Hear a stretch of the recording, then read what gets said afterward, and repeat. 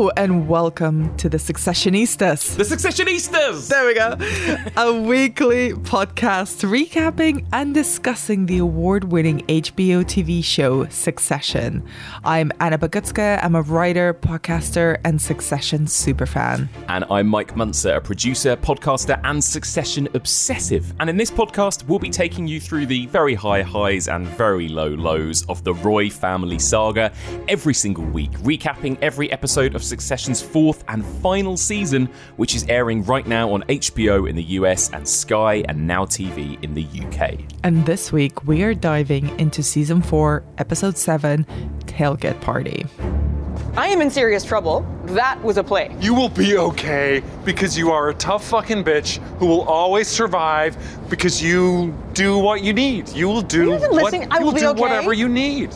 Yeah? Really? You sure you're not projecting? Because that is actually you. Should we have a real conversation? With a scorpion? That was a friendly thing. Oh, yeah, sure. You're real friendly.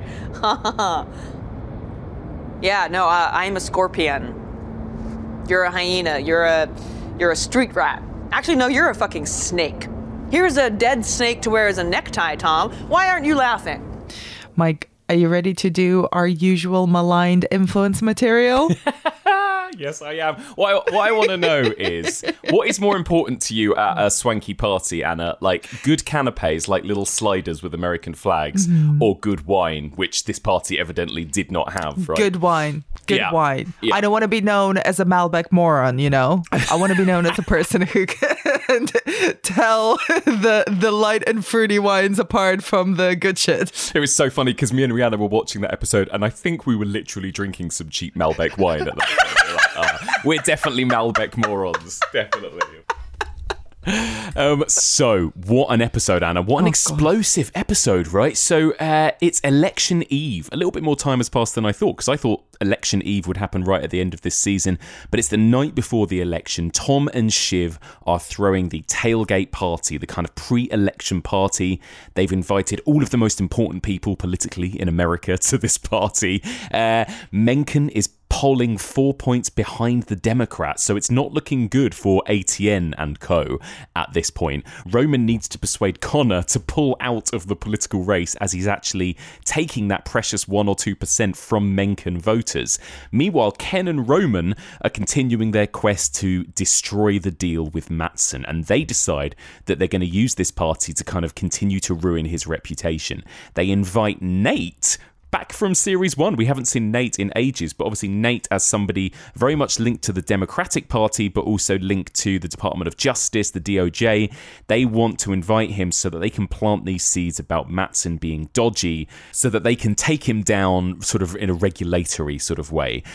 Shiv, who is still secretly sort of working with Matsson, lets Matsson know that this is the plan, and she says, you need to come to this party and suck up to all of these powerful people. So Matsson just rocks up at this party seemingly out of nowhere, and that is when all of the fireworks start, right? There are loads of arguments and dramas and explosions that happen. There is a big drama between Matsson and Ebba. There are arguments between Connor and Roman. There is a huge bust up between Matsson and Kendall, and then it ends with the blowout to end all blowouts, a huge argument between Shiv and Tom at the end.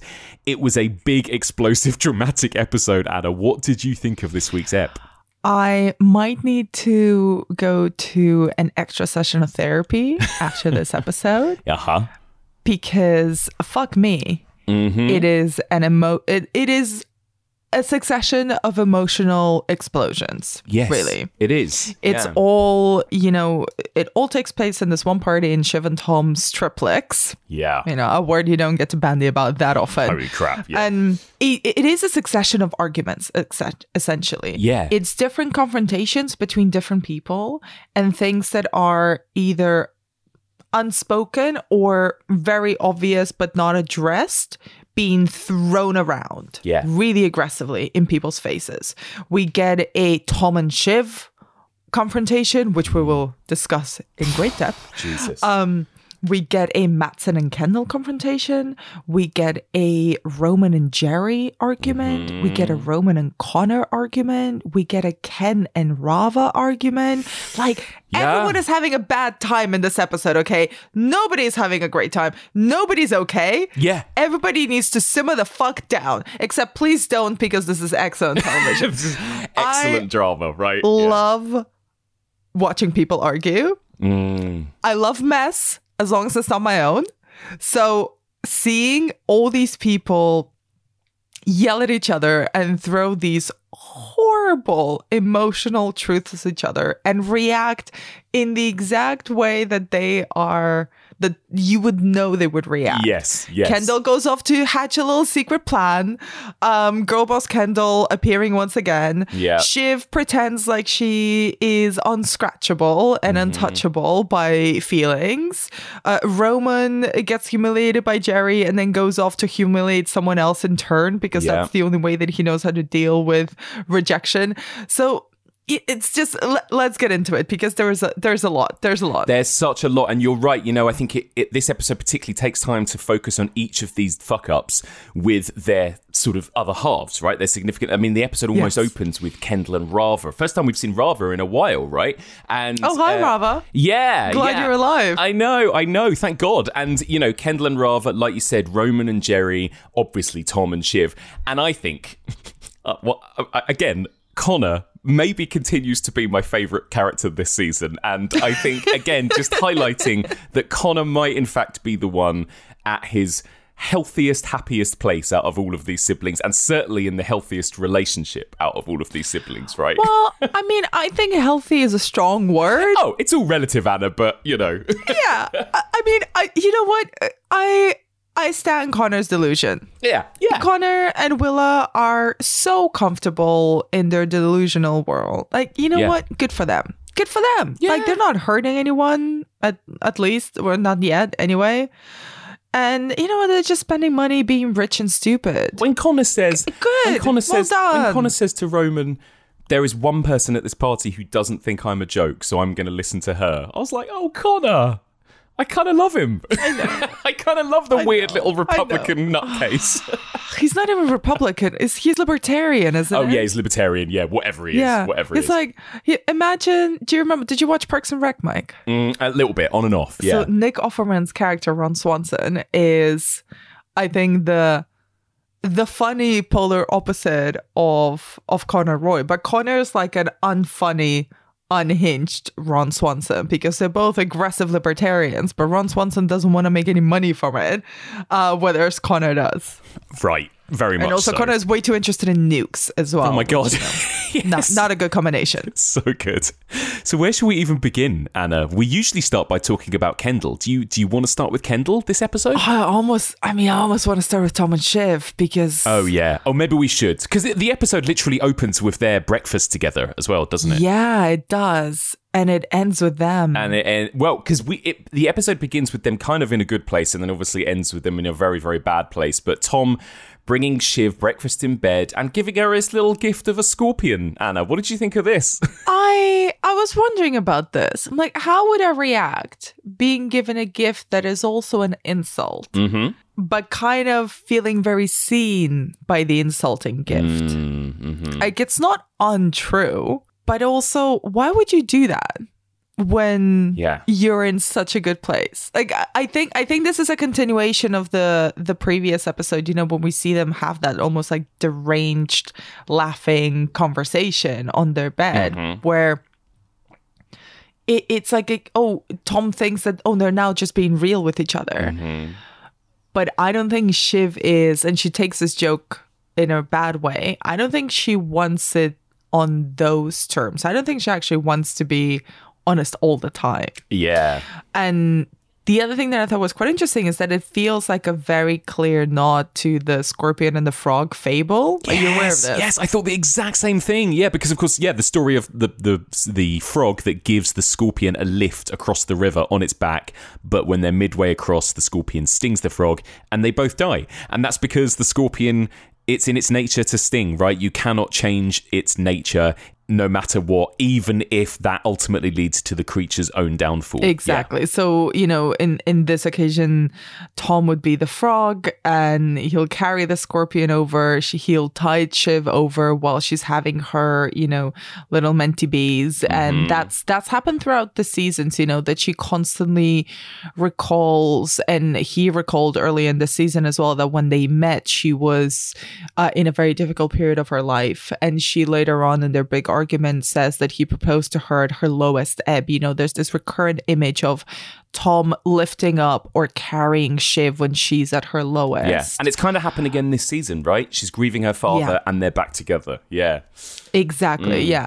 But then she will, because she is the scorpion, she will still strike him. She will still kill him, even if he carries her over the river. Yeah. And, it's a good metaphor for them. But I do want to touch briefly, and I want to hear what you think about Tom and Shiv's the very intense emphasis over the last 2 episodes on Tom and Shiv's sex life. Yeah. Because I don't know if you paused the screen while they were texting like I did. Oh yeah. What was it? The orgasm Olympics, and harder, faster, sore. Yeah, and she's saying, "I think I broke your dick," and hilarious. Yeah, you're right. There's been a real emphasis on it in the last couple of episodes, and I guess it almost feels a little bit too like they're trying too hard to make that their relationship, their personalities, right? And they are sort of covering up the home truths that come out in this episode, because I do feel like everything they say in that final confrontation is, for once, pure honesty. But I feel like the incredible sex that they've been evidently having means that I think that has been what they've been doing to kind of like bandage over the real problems maybe underneath at the heart of their relationship. On the one hand, they're busy people. Where do they find the time? Well, Tom's very tired. Tom's very tired, Anna. On the other hand, though, Siobhan Roy, she's just like us. She also makes bad decisions because she's stigmatized. Yeah. Bad decisions that include getting married to someone because he enjoys sleeping with them so much. Yeah. But yeah, they're like teenagers. Oh my God, with the sexting while Tom is literally firing 100 people. It's ridiculous. And Shiv has like just been... stabbing Tom in the back because she knows that Nate is going to be at their party. Her brothers tell her. And like conspiring against her brothers with Matsson at that weird breakfast. Sure, let's talk about your dad's corpse and then instantly send flirty sex to your sort of ex, but not quite ex-husband. Yeah. It's very strange. Their dynamic is so interesting. And, Tom has always been this strange mix of being ruthlessly snaky and sneaky.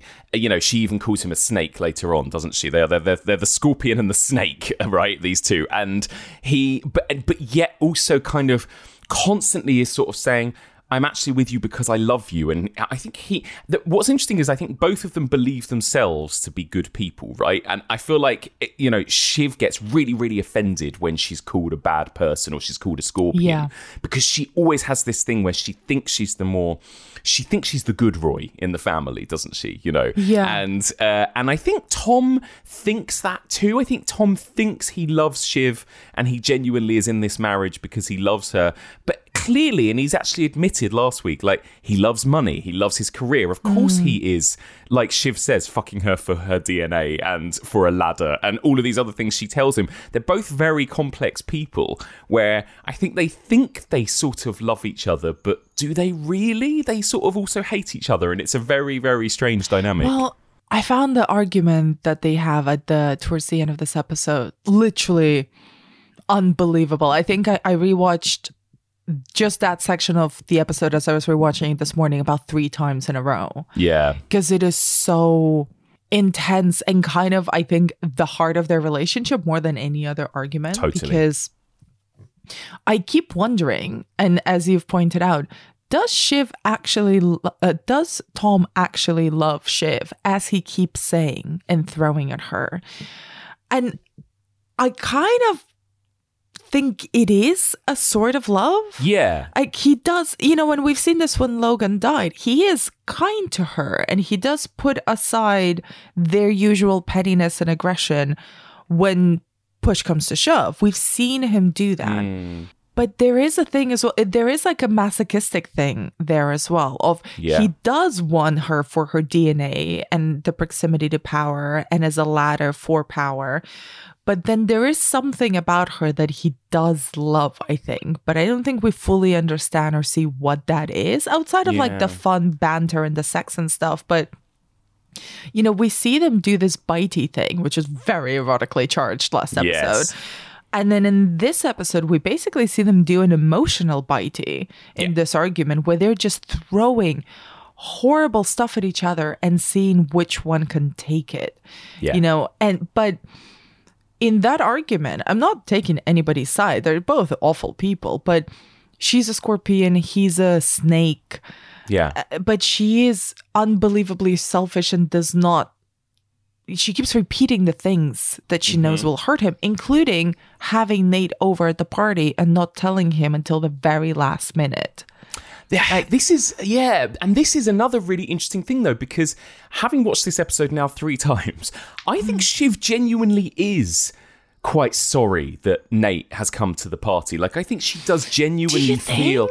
I think so. She does. She doesn't have a single conversation with Nate at that party. Like, they avoid each other, really. Yeah. And I think she genuinely is uncomfortable when Ken and Roman suggest inviting him. And when she says, I'm sorry, genuinely to him, I think she thinks she is. Like, I genuinely think that maybe she doesn't want to hurt Tom at that moment, or at least doesn't want to make things more awkward at that party, so doesn't want him there. I don't know. Maybe, again, I'm giving Shiv too much credit. But I feel like there are moments where, in this episode, she genuinely is, in her own kind of quite fucked up way, sort of trying to look out for Tom. And then, of course, he snaps at her at the end and then she goes for him back. But like, yeah, I don't know. It's such an interesting, ambiguous thing. I don't know. I kind of don't agree mainly because when she gets told that they want to invite Nate to the party, well, they ask for her permission essentially. And she's like, yeah, sure, whatever. The first person she calls is Mattson. Yes. And then she continues to send flirty texts to Tom, but she has the opportunity to warn him or even to ask him or warn him either way. And she doesn't do it until it is fundamentally too late and Nate is about to walk through the door. Yes, that's true. It is, everything is catered to what's beneficial to her. And when Tom throws this in her face, he is right. He's like, you do not consider me at all. Like, in the equation of her life, Tom has never been, from what we've seen, a consideration until he literally pushes her. Like, I think at the end of season 2, you know, when he's like, are you gonna throw me over the, like, don't let me be thrown over the bus by Logan. But that is quite transparent that she does not actually involve him in her thinking. And I like that kind of, I don't know, I'm sure you've had this. I think everyone has been this person or done this to their partner or someone they were with. When Tom gets really tired at the party and he's like, I want to go to sleep. I'm tired. I'm fed up. I don't want to be here anymore. And she's just like, stop telling me you're tired. Like, it's not over. I'm still doing this thing. It is it's such a simple thing, but it is such an uncaring, annoyed reaction to someone telling you explicitly a very, very basic need. This is not emotionally complex. This is just like, I want to go to bed. Can we end this party now? Totally. And let me tell you, there's nothing worse, Anna, than when people are at your house and you just want to go to bed as well, right? Yeah. Like, there was a little bit of me that felt for Tom there. And at the end, when he's like, okay, everyone, party's over, I'm going to bed. I get the fuck out. It's so good. But there is there is nothing Shiv can actually say, and there's nothing that she says in that argument that she has with Tom that is as hurtful as his parroting her mother's words to her. Yeah. The thing of, you're incapable of love and maybe not a good person to have children. That is her ultimate nerve center, isn't it? Yes. Like, you hit her there, and of course, again, Sarah Snook's absolutely incredible in this episode, but like that reaction she has to that line particularly. And like you said, it's the same as when her mother says it, maybe even worse this time, because she is literally pregnant with, I'm assuming, Tom's baby, and he's telling her this, right? So like that she still, as far as we know, hasn't told a single person, right, that she's pregnant. But so I was thinking about this, and I think the reason why it strikes such a hurtful note is not necessarily because it's because it's Tom, whose child she's carrying, telling her that she's not suitable to be a mother or a parent. Mm-hmm. It's because the repetition of the words being almost exact as what her mother says, it strikes this like emptiness that comes from the lack of both her parents, the lack of approval from her dad that he again reinforces. And he is right. What she's doing in this argument is throwing blame at him. She's blaming him for agreeing to marry him because she was at her lowest ebb. She blames him for for being estranged from her dad for the last 6 months of his life, that he took him away from her. And he says this very bluntly and very clearly, and actually agree with this. It's not my fault you didn't get his approval. I have given you endless approval, but it doesn't fill you up because you're broken. And I don't agree with the like you're broken thing, but it is true. There is like an emptiness in Shiv that no matter how much love and devotion or subservience Tom shows her. And it's interesting that we start the episode with him like literally serving her breakfast, and she treats him like, quote unquote, the help in that scene as well. She's like, oh yeah, just put it over there. It's not like we're gonna have breakfast together. And it does not matter. And I think one of the key things of this argument is that Tom has finally understood that no matter how devoted he is to her,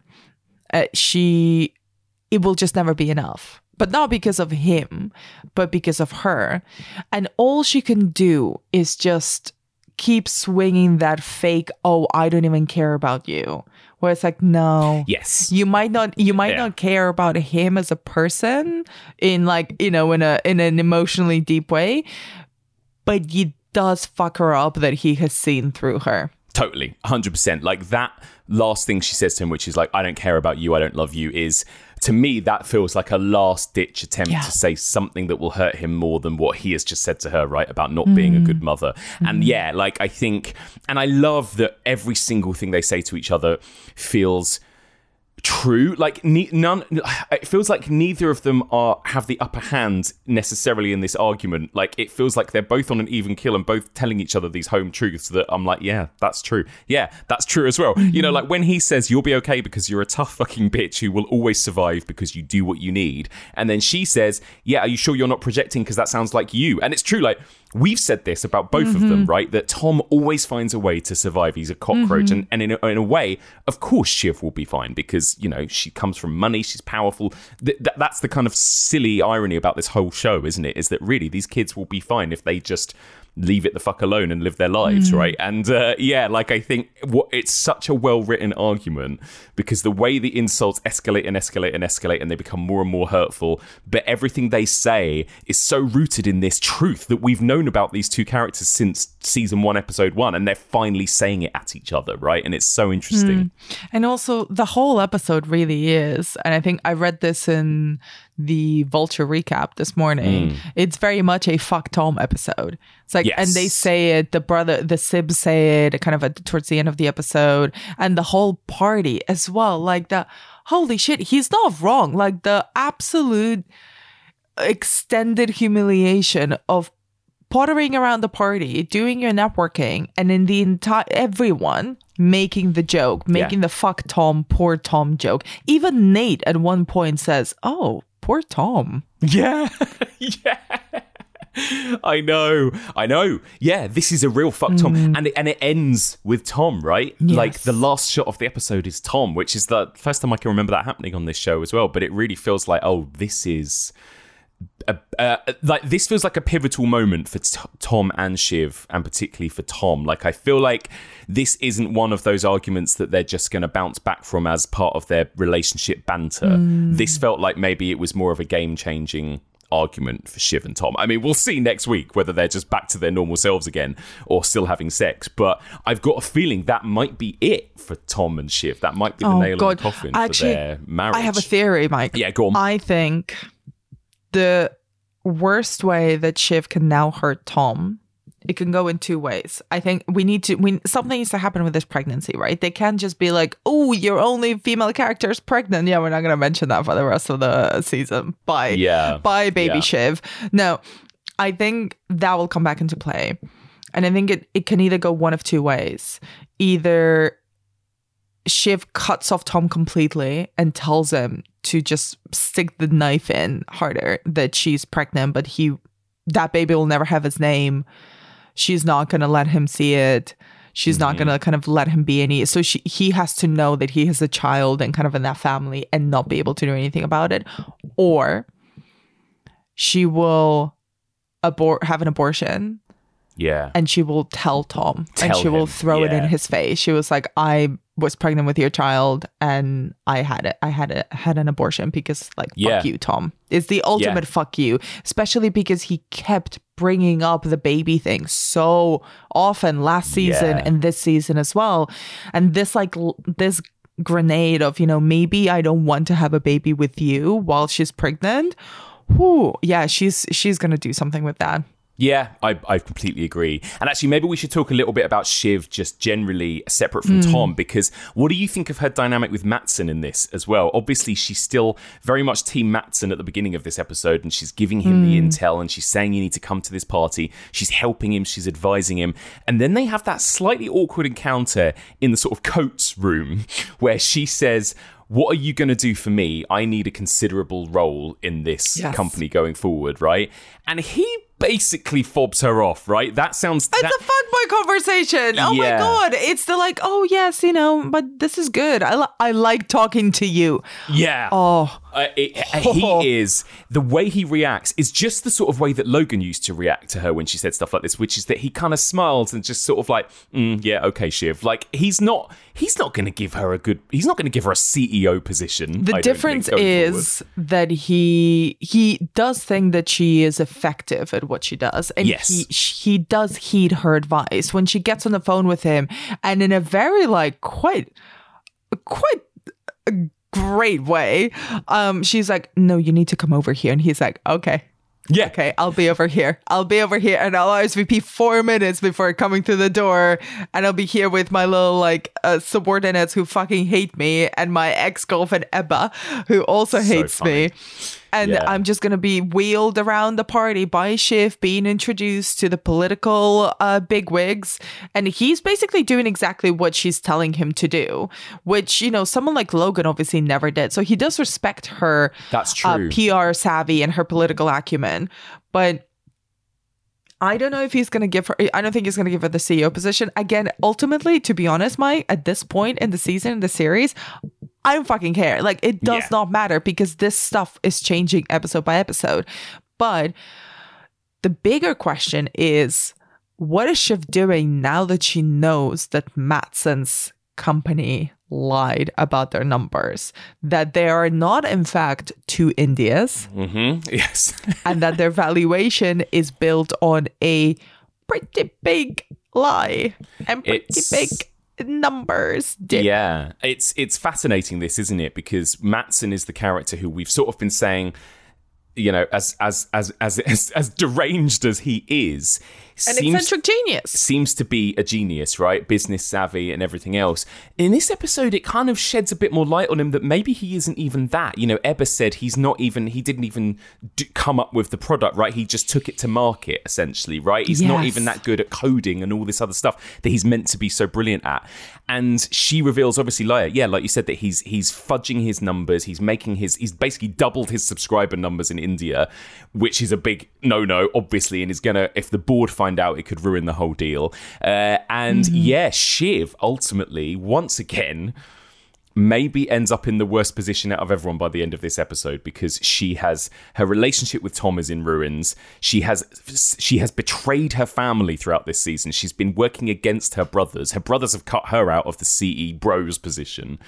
she put all of her eggs in this Matsson basket, and maybe that is now in danger of disappearing. So once again, Shiv is left kind of flailing a little bit by the end of this episode, isn't she, I think? It's also very interesting that there's an interview with Alexander Skarsgård, who plays Matsson in The Hollywood Reporter, and he thinks of Matsson that he's 100% using Shiv. And I quote, "It's a wedge in between the siblings. He sees her as an opening. He's a predator. He sees that he needs to get at least one of them on board. He smells blood in the water, this friction between the siblings." And that makes sense. You know, he's doing the things that, in that sense, that, you know, he might, like I was saying, trust Shiv's advice, but only to a point. Oh, totally. You know? Yeah, he's basically isolating Shiv, isn't he? He's isolating her from her brothers. And even in this episode, he works his way to isolate her from Tom. He says, so who's going to get this apartment in the divorce and stuff? Like, he's planting these seeds where he's like, he's kind of moving Shiv around like a chess piece almost, isn't he, I think? And yeah, that is definitely something that he's cleverly doing. And, you know, like you said, it's not really important at this stage in the show, but I think he has no desires to make her the big boss or the CEO. No. He thinks that she's just great to have by his side, essentially. He is also imprudent in so many ways. And they kind of emphasize the cultural difference, right? But also there is a disdain in him and everyone around him towards, you know, America, towards New York, towards the ways that they operate and like the ways that big business operates there. You know, he's like at one point sitting down by the window with this incredible views of New York and being like, oh, it's like Legoland, you know, it ain't no Singapore. Yeah. No, this looks shit. Everything that happens here is happening everywhere else. It doesn't really, it's a shit city. And he does that in front of everyone. And similarly, he humiliates Oscar and Ebba in front of other people too, constantly telling her that, you know, he should fire her and having these like very public domestics, like Scandinavian domestics between them. Yeah. And I do think that the show has sort of presented him as this, you know, savvy, smart, aggressive tech billionaire, and it has progressively, as we see more of him this season, made him a bit more ridiculous. Yeah, definitely untrustworthy and predatory, but also brash and kind of too optimistic for that level of business. You know, you can't just be like, I'm in the middle of like a billion dollar acquisition of a massive major American company. Yeah, it does, like, oh, whatever, like, you know, in a couple of months the numbers will stabilize. I'm like, yeah, once again, I'm no MBA, but even I know that's a big deal. Yeah, no, totally. I agree. I think that this is, and it's fascinating. And again, Skarsgård, absolutely brilliant in this episode. But like that Matsson slowly revealing himself to be, in the words of Logan, not a very serious person, right? Like really, he is becoming more and more like a child. Like, yes, maybe a very savvy child, but he acts like a child, you know. And again, we've talked about it, but Skarsgård's body language, his movements, the way he talks, dude, it's like a schoolyard bully again. And like him calling Kendall's numbers gay, like that felt like the ultimate teenage boy in-betweeners kind of insult, right? And it was so interesting in the way that they're portraying him now at this point. Yeah, like he's not this cool, calm, collected, I'm the top dog, I know more than all the rest of you. He is once again also slightly panicking and flailing, I think, at this point, because he knows maybe he's in trouble with the India stuff coming out. Kendall and Roman are annoying him by delaying this deal. And you can feel it. He's at this party he doesn't want to be at. He's having to suck up to people he doesn't want to suck up to. And he basically throws his toys out of the pram at that moment when he's sat by the window, doesn't he? I think, you know, he has a little tantrum. And it's also hilarious to see. Can we talk about Matsson's gold bomber jacket?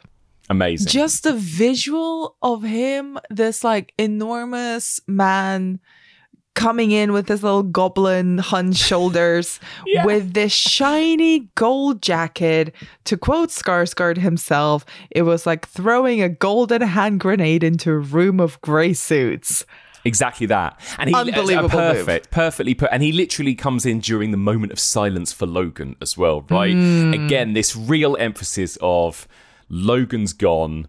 the old guard has gone. Here comes this little weird fuck up, like golden hand grenade to come in and explode everything, which he does. From the moment he walks into the party, everything kind of starts to explode, doesn't it? And Skarsgård, as ever, like there are moments, like I think it's the moment during when Roman is having this kind of argument with Connor, and you can just see Skarsgård in the background sitting on that window ledge, and he's kind of out of focus, but he's doing hilarious things and he's reacting to what Connor's saying. And then there's that moment at the end when he says to Connor, "You got my vote," and stuff. Like, he was just so funny in this episode. Again, I love him. He is so good, and like, everything about that performance, and it is childlike. It is childlike and childish, so childlike and bullish. In a way that, when he's outside of his environment, like when he's outside of the places where he's controlling the situation, it does strike you as like non-serious. But at the same time, it shows up just how ridiculous all the people in that room are anyway. Like, these like thought leaders that are going to essentially pick the new president. Like, it is distasteful. It is ridiculous. It is horrible, actually, if you think about it too deeply. So like a child, like a golden hand grenade, like Matsson, being thrown into that situation, I think also serves to show up the inherent ridiculousness of it all. It's just because they're wearing black Dior suits does not mean that they're any less ridiculous than this like 6'5" man-child. Totally. But also what's really interesting is that because he is so out there and ridiculous, Kendall and Roman's plan is sort of working. Like, I feel like once again, Kendall sort of knows how to compose himself publicly, right? He does his little speech. He does his little "who's here tonight" thing, and then he has a moment of silence for our dad, and he knows what to say at those sorts of moments. And even when they have that big public showdown, Kendall uses his words much more wisely than Matsson does, right? When he's like, "Oh, your figure's almost unbelievable," and then when he sort of says, "Oh man, that's a little bit homophobic, don't you think?" and stuff, like, Kendall knows actually how to come across as the more mature, quote unquote, serious person in that exchange, right? Even though we all know Kendall is actually full of shit, but Kendall is good at knowing how to conduct himself in those moments. And actually, Matsson is so ridiculous that I think Roman and Kendall, maybe not Roman so much, but Kendall comes out of that party looking like the better, more serious person, I think, which is interesting. I mean, good is a strong word for Kendall. For baby Ken. Serious, also a strong word for our boy Ken. But I agree. He does come off better. Yeah, he had a win last week with his presentation. I think he kind of had a win again this week compared to his siblings, What I will say is that, like, I found it really curious that he zeroes in on Ebba really quickly. When he sees her upset, he like goes in. Him and Roman like go in and chat to her, so they get a whole bunch of intel about Matsson in that way. And also Roman has a PI dig stuff up on Matsson. And honestly, I mean, this is the more egregious part of Matsson's. Like, if you're CEO of a major like tech empire, how the fuck can a simple PI dig up the fact that you've been sending your ex-girlfriend, who's also your employee, buckets of your frozen blood? It's so interesting. That should be kind of like very, very on the down low, shouldn't it? Well, it's interesting as well that the blood thing actually turns out to not be as explosive as we thought. Even when they mention it to Ebba, she's like, that's the least of his worries. Like this India stuff kind of becomes much more important in a way than the blood stuff. But yeah, it's Kendall and Roman as well being like, "Oh, just on a human level, we want to check you're okay." And it's like, oh god, everyone in this party is so awful, aren't they? Like, literally everyone. I mean, that awful. Honestly. I found it really hard to watch that exchange between Matsson and Ebba when Greg is there and they're talking about firing her. It's just a horror. And Oscar is so vile. Like, they're all just so fucking horrible in that scene as well. You know what? I'm just gonna say it up top now. Fuck Greg all over. I don't even want to talk about Greg this episode. I'm like, you know what? He's cancelled. I don't want him as a character. I don't fucking care what he does. I don't care about his like 100 skulls in 3 days. You know what, Greg? You shove all 6'7" of you in a fucking bucket and like push yourself out into a river. I do not care. He started off as an audience surrogate for us in the season, and you know what? He is like his soul is decrepit. I fucking hate him. He is taking on the worst lessons from the worst people. Yes. And he should just like push him out the window. Yeah. Do you remember that one episode of Sex and the City, Splat, where, you know, this ex-party girl just falls out a window? Yes. Let's do that to Greg. Someone push him off the triplex balcony. I do not care anymore. He should go back to like working in the actually, no, don't send him working back in the theme park with the kids, because the kids do not deserve that. Yeah. Absolutely hate this dude. Yeah, he is the absolute worst of the worst, isn't he? Like, it's so interesting. The show is, every scene it gives us of Greg this season, he is doing something else sickening and horrible, right? It's really interesting. And yeah, like that, I found that whole sequence really hard sequence to watch. Poor Ebba. Just get out of there, Ebba. You know, get out. You can. Ebba, just spill the beans to some newspaper, spill it to the New York Times, and just get out. Get out. Do you know what she needs? She needs some advice from Jerry on how to treat this, right? What she needs to do is take a leaf out of Jerry's book and say, look, I have this dirt on you. I will go public. I want hundreds of millions. I want to be out, and I want nothing said about my reputation to tarnish my reputation in the next 5 years. You know, Ebba has the ammunition to do this as well, right? She needs to team up with Jerry. Oh my God. I mean, who do we want to speak about next? Shall we stay with Ken and wrap up with him? Should we go? Because Ken, you know, we should talk about this Ken and Rava sequence at the beginning, right? As well, because a lot of echoes of Logan and Ken's encounter with Rava, right? Because his daughter Sophie. Oh yeah, remember Ken has kids, 2 kids. Yeah, Iverson and Sophie. You might have forgotten because we never see them and never hear of them. Anyway, he meets up with Rava because Sophie is being bullied at school because of how awful ATN is and their support for the proto-fascist, Republican candidate for the presidency, Jared Mencken. And he gets really aggressive with Rava and is sort of like, I need all the information. Where were you? Why were you not with her? And she's like, oh, sir, excuse me. Have you spoken to your daughter lately? Mm-hmm. Can you get off my fucking back? Yeah. Like, I'm telling you this, like I'm sharing the information, and you don't. He takes such a horrible attitude with her. It is disgusting. And when he says this line, you have no idea the things I'm doing. I'm working across 6 continents. I'm breaking my back, and it's all for them to make the world safe.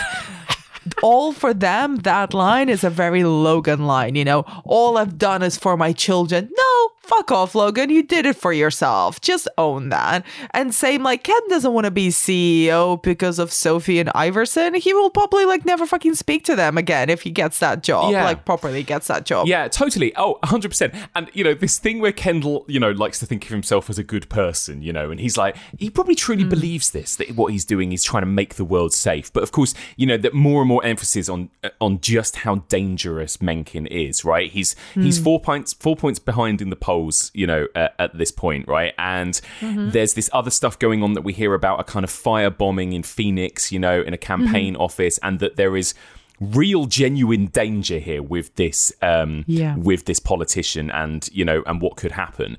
And this is a moment where Kendall could suddenly realize, his kids are not safe.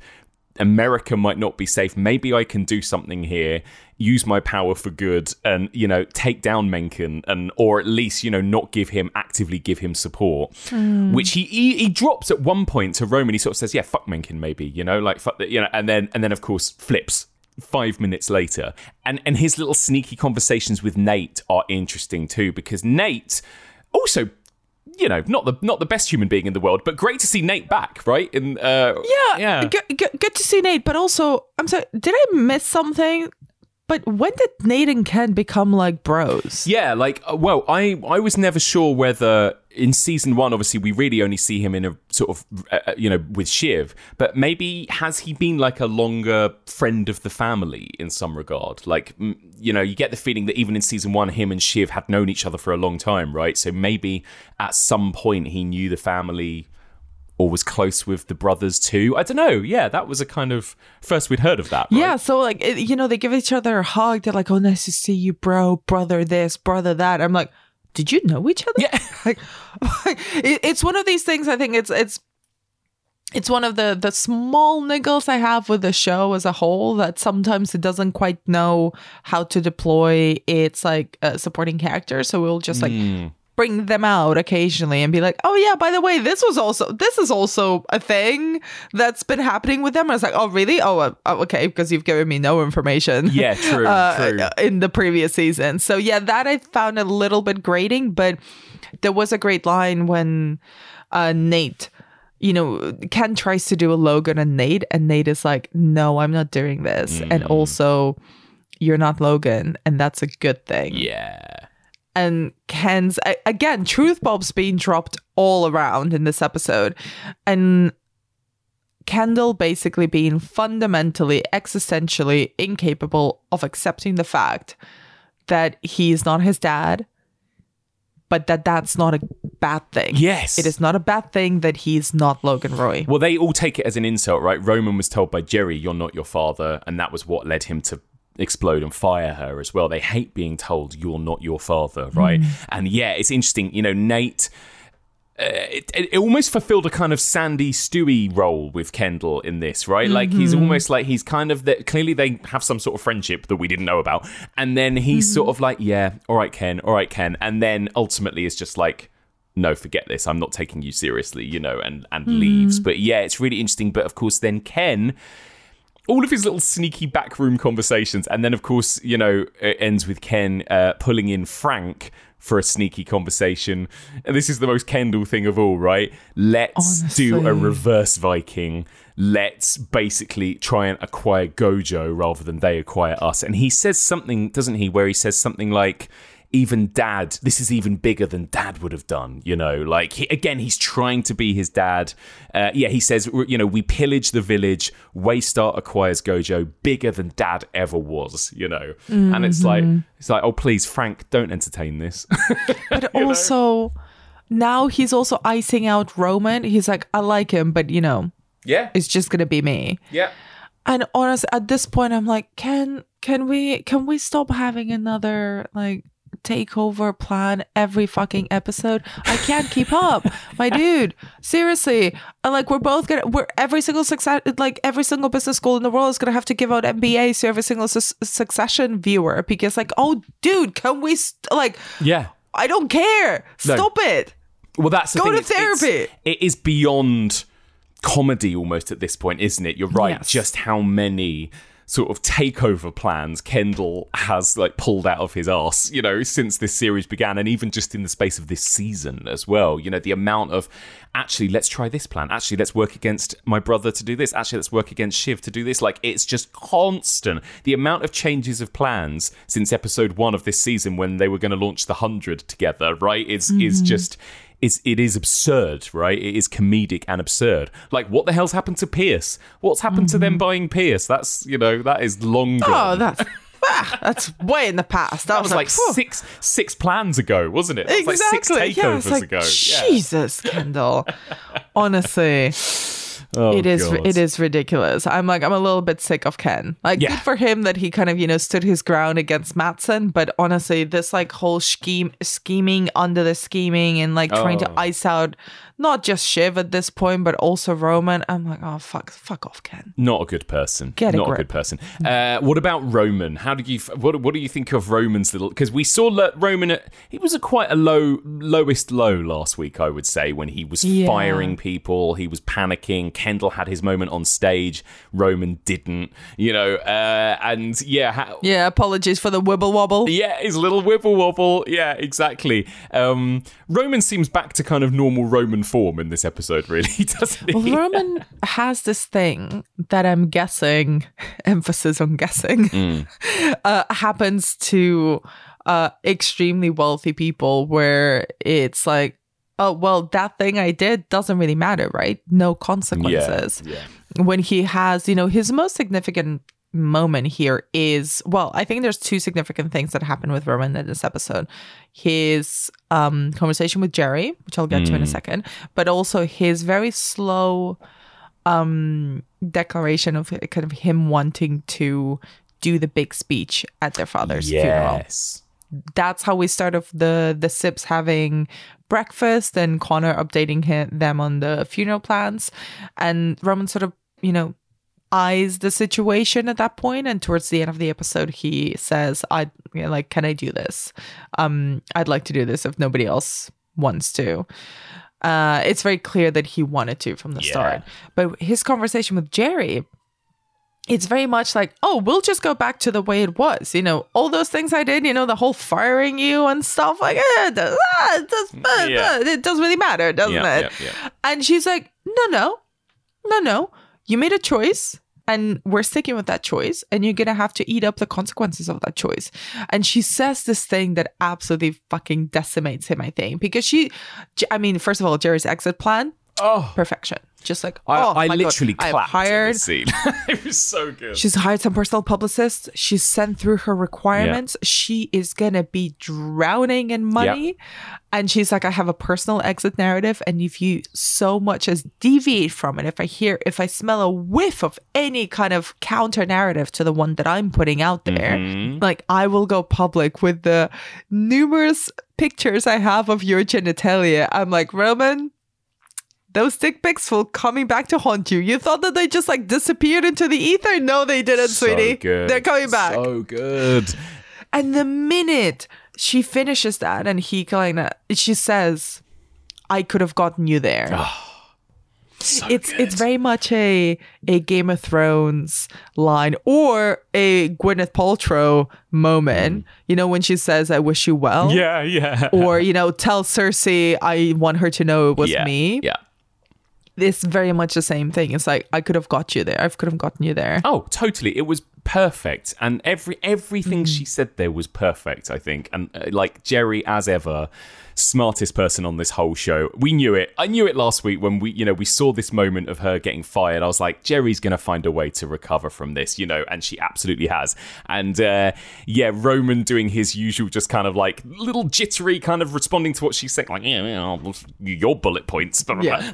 Like just like petulant child, but knowing that he's slightly screwed himself over there as well. And then, of course, the next time we see him, he's taking it out on Connor, isn't he? He's really, like, blowing up at Connor. Tell your wife, quote unquote, that you've got to move to Oman and blah, blah, blah.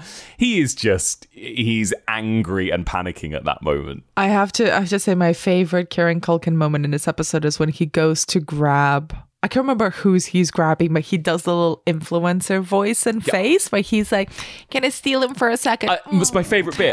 It's my favourite bit in the whole episode. I was watching it with Rihanna, and I've watched it 3 times, and every time that bit makes me laugh the most. It's when he steals Connor from Willa. He goes, can I just steal him for a moment? It does his little pouty smile. It's so good. Yeah. Oh.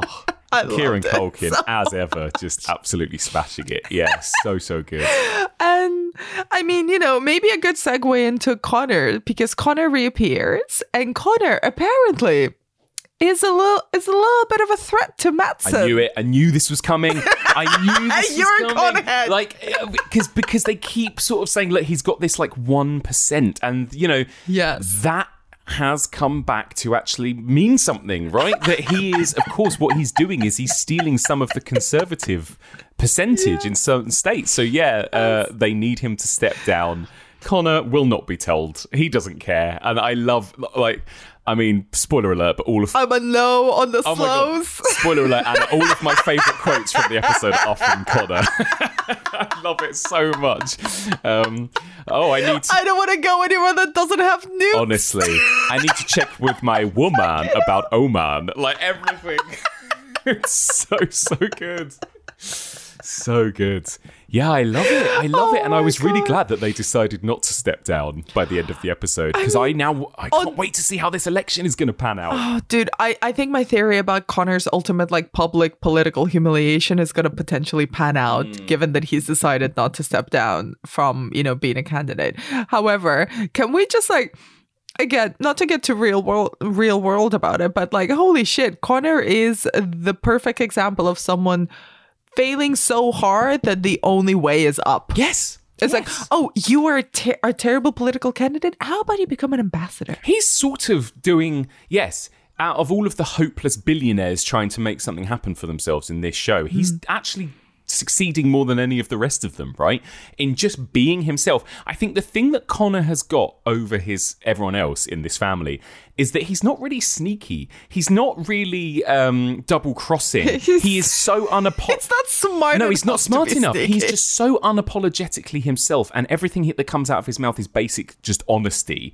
That's the thing, that ultimately, I know what you mean about this kind of humiliation or something happening to Connor, but actually, is there anything on Connor that anyone can go public with? Because he is so... I think they even have that conversation, don't they, when Logan is talking about potential future candidates in the 3rd season, and they look at Connor and they're like, he's a good-looking guy, he's got this, there's no dirt on him, he's clean, he's...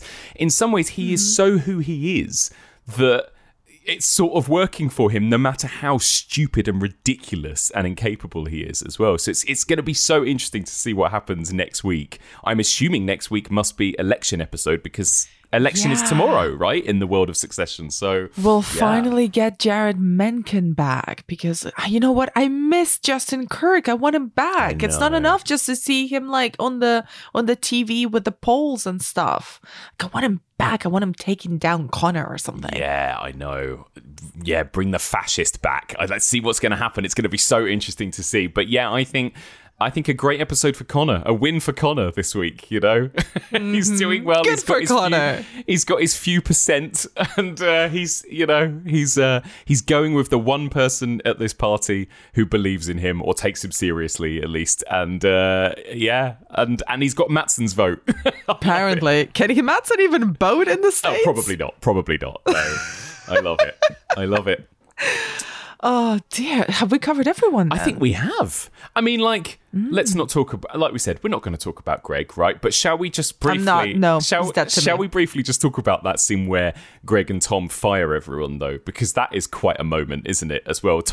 I love Tom's fake, this is just so hard for me. Oh dear, oh dear, the waterworks are starting. Oh my God. Especially, again, not to bring the real world into our escapist world of Succession, but considering the onslaught of media layoffs that have been happening over the last couple of weeks, and several very big media companies literally folding, it is jarring to see the brutal layoffs done by a stupid sycophant like Greg. And the firing people for sport in such a way, while Tom is off in the shadows sexting his wife and mock crying at the news, is disgusting. It's horrific. It is disgusting, and I think it's meant to be disgusting. Absolutely. It's another new low for the Disgusting Brothers in this scene, isn't it? And I think it's really interesting as well when when Greg is telling Matsson, sort of bragging about the amount of people he's fired, and Matsson goes, you're not a good person. And Greg's like, no, I am. You just got to do what you've got to do. And it's like, no, Matsson, again, calling it where he sees it, but he just goes, I see, you're actually a complete dickhead, right? Okay, got it. I thought you were the bottom barrel of the gene pool, but hey, maybe you've got a personality. Firing people via Zoom is not a personality. It's not a personality. I'd like to see, you know what, I don't want to see it because I don't want to see Greg anymore, but what if you put Greg into a real room with real people and told him to fire them? Let's see how good at firing people he is then. Exactly. Well, enough about Greg, Anna. Let's move on. Let's talk about winners and losers. Who was MVP for you this week? Who came out on top? Matsson's jacket, honestly. Yeah. No, I honestly think it was probably Ken. I think Ken had another win in quite an annoying way. I think you're probably right. Although also Jerry. I mean, Jerry, is going to get her hundreds of millions and hopefully live happily ever after, I think. And she has insurance against the Roys for the rest of her life. Yes. But you're right. I think quite frustratingly, I think Kendall and Roman's plans are sort of coming to fruition, right? Which is quite frustrating to see. But yes, Kendall sort of had a win here. Yeah. Dislike it. What about the loser? Who's the saddest Roy, or the saddest character? Sorry, at the end of this. Honestly, I think it's a tie between Tom and Shiv. They're both really sad by the end of this, and sad throughout most of the episode too. In the case of Tom, yeah, It's you're right. It's the snake and the scorpion. They're both very, very sad in this episode, aren't they? The saddest both of them have looked together at the end in those final shots as well. Yeah. Favorite quotes? I mean, we've already listed quite a few great quotes in this episode. In such an explosive episode, do you have any other favorite quotes? I have many, and actually, you can have all the Connor ones because I don't have any of the Connor ones. I love them, but I love some of the throwaway lines, like when Shiv reads a text from Mattson and says he doesn't want to swim around my dad's bullshit pre-election brain dead AOL era legacy media putrid stuffed mushroom fuckfest. Yeah.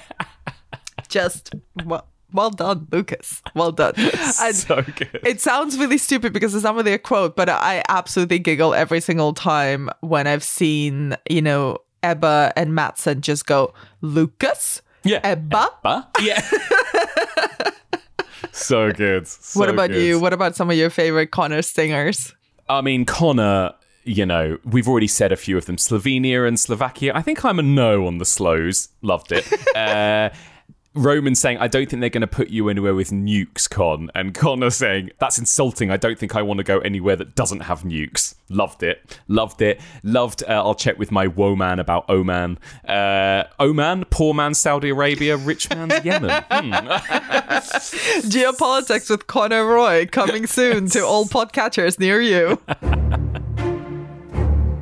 So there you go. I think that's it. 3 episodes left, Anna. And it's too hard. I can't even begin to try and predict anymore this show and where it's going to go and what's going to happen. I have absolutely no idea what these last 3 episodes are going to look like. I'm just along for the ride. I'm just vibing. I've got my theories about Shiv. I've got my theory about Connor, and let's see. But I'm just here for the ride. By the way, did you get tickets to the finale at the BFI? No, neither did I. And I'm fucking furious. Did you? No. Honestly, if any reps from HBO or the BFI are listening to this podcast, which by the way you should, #1 TV review podcast in the UK. That's right, exactly. Hit us up with some tickets. Sort us out with some tickets. Yeah, so for people who don't know, the BFI here in London, Gorgeous Cinema, is showing the final ever episode of Succession at the same time that it's airing in the US. So it's like 2 a.m. Right, London time. Jesse Armstrong, I think he's going to be there as well, right? He's going to be there, talking about, quote unquote, his memories of Succession, which, troublesome proposition. Troublesome. Love it. So, yeah, but that screening is happening and it's sold out.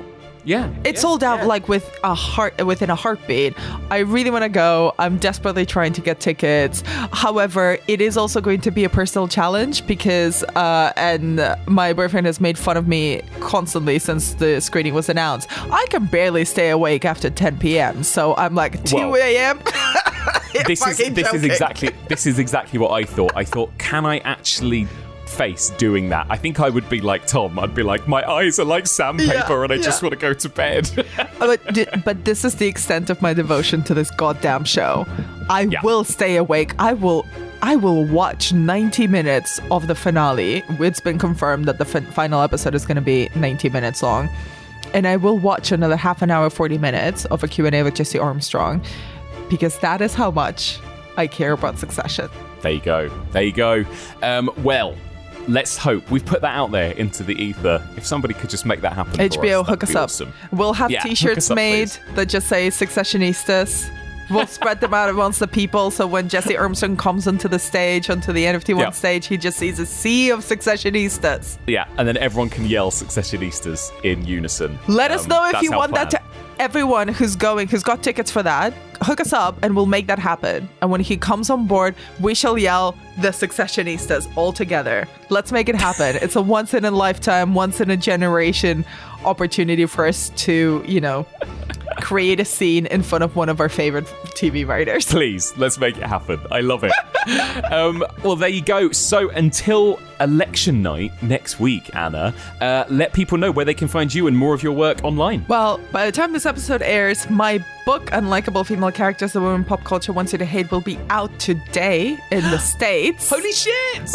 Amazing! Yeah, so go buy that. Go buy that everywhere. Yeah. Make sure I can write more books. There's a ton there about Shiv Roy and other great unlikable female characters from film history.